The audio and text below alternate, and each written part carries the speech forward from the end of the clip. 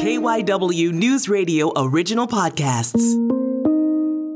This is KYW News Radio In Depth. I'm Matt Leon. The Supreme Court has been in the headlines a lot as of late, and we have also been hearing a lot about the wife of a Supreme Court justice. Ginni Thomas is the wife of Clarence Thomas, and she has been in the news because her name keeps popping up in connection with former President Donald Trump's exhaustive work to overturn a free and fair election he lost, and also in connection with January 6th. So this seems unprecedented, is it? What does this do to the court's legitimacy, and what can be done about it? For this conversation, we spoke with Craig Green, a professor of law at Temple University's Beasley School of Law. So it seems like every couple of days there are new revelations about Ginni Thomas, connections to the 1-6 insurrection. We're kind of in uncharted territory here, aren't we, with a wife of a Supreme Court justice being caught up in something like this, even if it's peripherally? We are, and there's a lot of different aspects to this. There haven't been Supreme Court justices with spouses as politically active as Ginni Thomas. So that's one thing. This is not ordinary. The wives of judges, the husbands of judges, these are people who, over the course of history, have not been politically involved. But let's not forget, the thing that's really unprecedented, most unprecedented about all of this, is January 6th. And so that event is so remarkable in American history that Ginni Thomas is not just an ordinary person involved in politics. She has these evolving and developing and emerging links to one of the most disruptive political events in probably 100 years. And so I think that's unprecedented. And then to make things worse, there's one other unprecedented thing, and that is, of course, another thing that's happening day by day is the U.S. Supreme Court is tearing up established constitutional precedents that regular Americans have taken for granted concerning, for example, of course, Roe v. Wade and abortion, but also including, of course, reasonable gun regulations and restrictions. And what doesn't get hardly much press is overruling Miranda warnings in criminal prosecutions. A decade ago, overruling Miranda, you have the right to remain silent, would have been front page news. Now you can hardly find it because it has to get in line behind radical reformation of American law. So those three things are all happening at once. Unprecedented Ginni Thomas being political, unprecedented January 6th, unprecedented substantive radical revisions by the court. And on top of that, rare, not unprecedented, but rare levels of political schism throughout the country generally. So everything has this very agitated knife edge feel to it. And on top of that knife edge, you have a lot of really, really sensitive stuff happening in multiple dimensions all at the same time. I'm curious, does anybody care about this? And when I say anybody, I mean anybody in power. It seems like people are uncomfortable trying to address it. I mean, you never hear anything from the Supreme Court, outside of rulings and stuff like that. But this is just, to me as a layman, this just seems so bad and so bizarre and kind of undercuts any kind of credibility. Does anybody care? There are two things about that, insiders and outsiders. So insiders have known that Clarence Thomas has been Clarence Thomas now for a very long time. And he's been married to Ginni Thomas the whole time. So the relationship of Clarence Thomas, Ginni Thomas's political bent, Clarence Thomas is not in any way associated with January 6th or this sort of political activity, but he is a very conservative justice. He may be the most conservative justice on the most conservative Supreme Court, again, in 100 years. So everybody on the inside knows about Clarence Thomas's political leanings, his political convictions, his judicial philosophy, and how those things all line up. And he gives speeches at the Federalist Society and at all kinds of other conservative events. People know Clarence Thomas. They know Ginni Thomas. These people have been who they are. People are learning about it on the outside. But on the inside, people have known about it the whole time. So it's not that big of a, I mean, it's a surprise. Everybody's surprised, but it's less of a surprise for people who have been following them. But for people on the outside, it's almost like that Miranda problem. People on the outside, there's so much for people to be upset about concerning the Supreme Court that aren't related to ethics. So the way I think about it, and obviously people are different, and your listeners are different too, but the way I think about it is this is just one more layer, one more ingredient in this stew of really troublesome stuff happening in American constitutional law, happening with the Supreme Court. It sure doesn't help when the Supreme Court is making decisions like this. It has to lean on its credibility.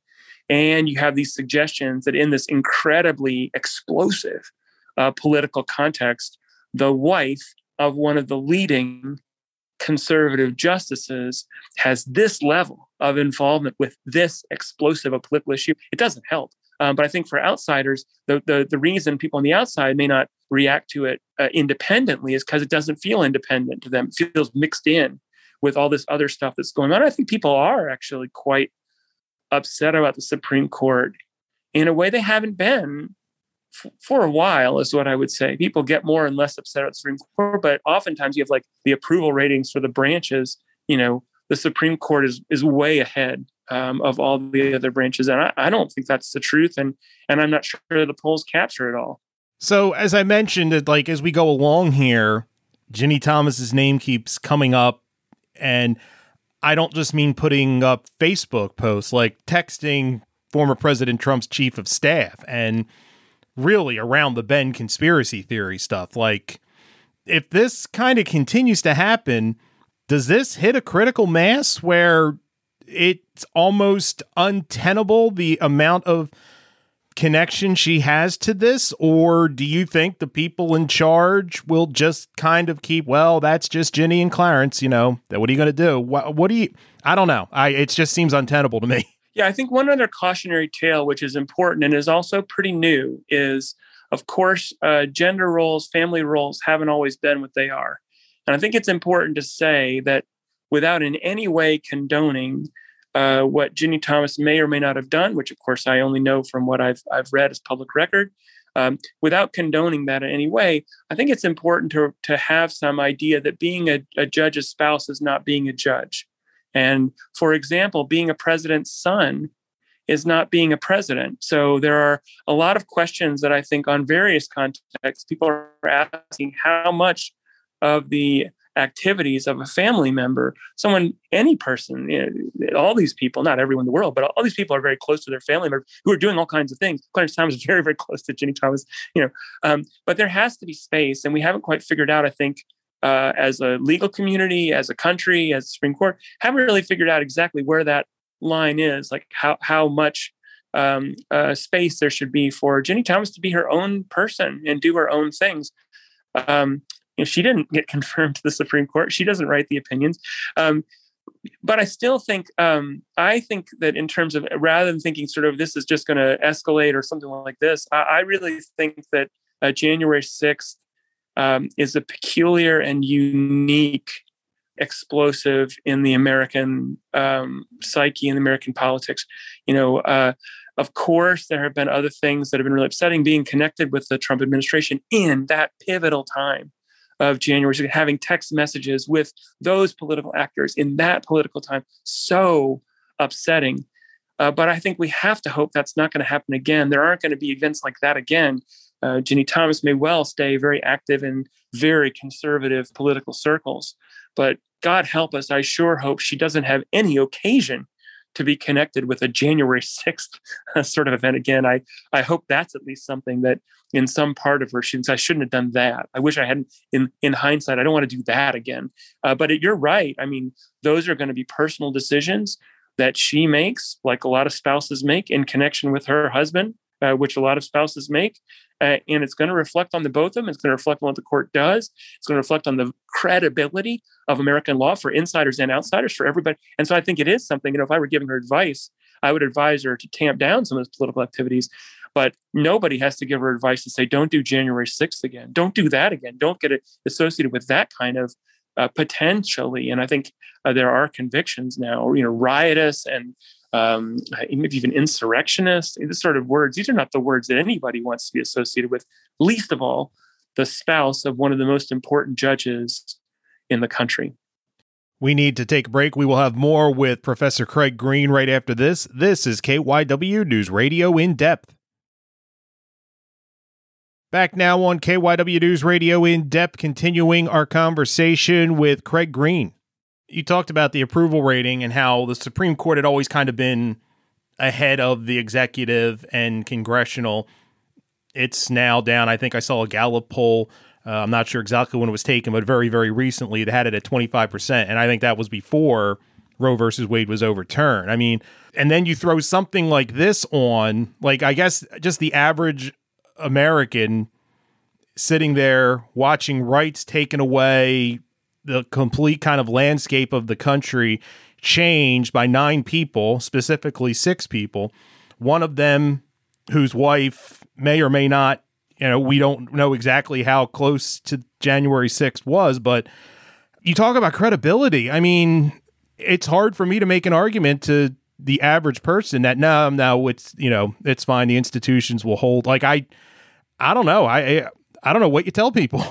Yeah. And let me just say 2 things about that. One is I can't speak to all the details. As you say, they're developing and emerging about Ginni Thomas, but I want to make sure and say she was too close. She was too close to January 6th. She was too close to the Trump administration and the high-level Trump officials who were too close to January 6th. Everybody was too close to January 6th. Not a one of them, was sort of storming the Capitol or, QAnon shaman or any of those things. These are not the people we're talking about. But she was too close. She was too close. The Trump administration was too close. All of that is being investigated and exposed, and it's upsetting. I think a lot of people are finding it upsetting, and I can understand that. The second thing to say is just to reemphasize for your listeners, this is a transformative period of the Supreme Court. The 6-3 majority is nothing like anyone alive in this country today has ever seen. And we're seeing it every day. And the 25%, can debate about polls or whatever, but the 25% I think has to have been before overturning Roe v. Wade, before striking down a long-standing New York state restriction on guns, before overruling Miranda, which could have dramatic consequences in criminal justice across the country, or in pockets of the country, to be more precise about it. And I just think all of these things are so disruptive and so upsetting, and put such a burden on the credibility of the court in a way we haven't seen, that it, in a way, like, it's surprising and it's not surprising. That the court is an institution, that constitutional law as a fabric for the government and society, that those things are under really, really dramatic strain. And where does it all head, and what do people all do? I think anyone can hear a lot of cynicism about the institution, about the individuals involved, about what does all of it mean. And I think that really threatens aspects of public life in a way we do not need right now, to put it that kind of a way. And the thing I would say is a lot of these things we're talking about with the court are in many respects self-inflicted wounds. Nobody made them overturn Roe v. Wade. Nobody made them take aggressive steps to roll back gun regulations. Nobody made them overrule Miranda. Nobody made Ginni Thomas try to get involved in having Mike Pence appoint and announce Donald Trump as the president. Nobody did those things except for the particular individuals who were involved. And we all have to hope, whatever you think of those individuals, we just all have to hope that people will behave better, because I think the country needs that, and the court needs that, and constitutional law needs that. They may need more than that. That's what I mean. It's only part of the picture, but I think they definitely need that. And I don't have any independent reason to be hopeful about it. But the court has stumbled on before in the past, and the America has stumbled forward in the past. And I think we have to stumble forward today and try to have these conversations about the kind of expectations we have for people, and hope that some of that message gets through, because it is going to be their choice every single time. It's their choice. But we have to hope that they make better choices. And that's what it means to be in power, is to have the power to make those choices. And what it means to have a democracy is to have the public talk about it and maybe vote about it. I think I think today one can expect protests. There are going to be protests and this kind of a thing, and the Ginny Thomas part will be part of the picture. Part of the picture. People are upset about it, but it's only one part of a bigger picture. That's it for this episode of KYW News Radio In Depth. You can listen to the podcast free anytime on the Odyssey app, and you can find it wherever you listen to your favorite shows. I'm Matt Leon, and we'll have another episode out soon.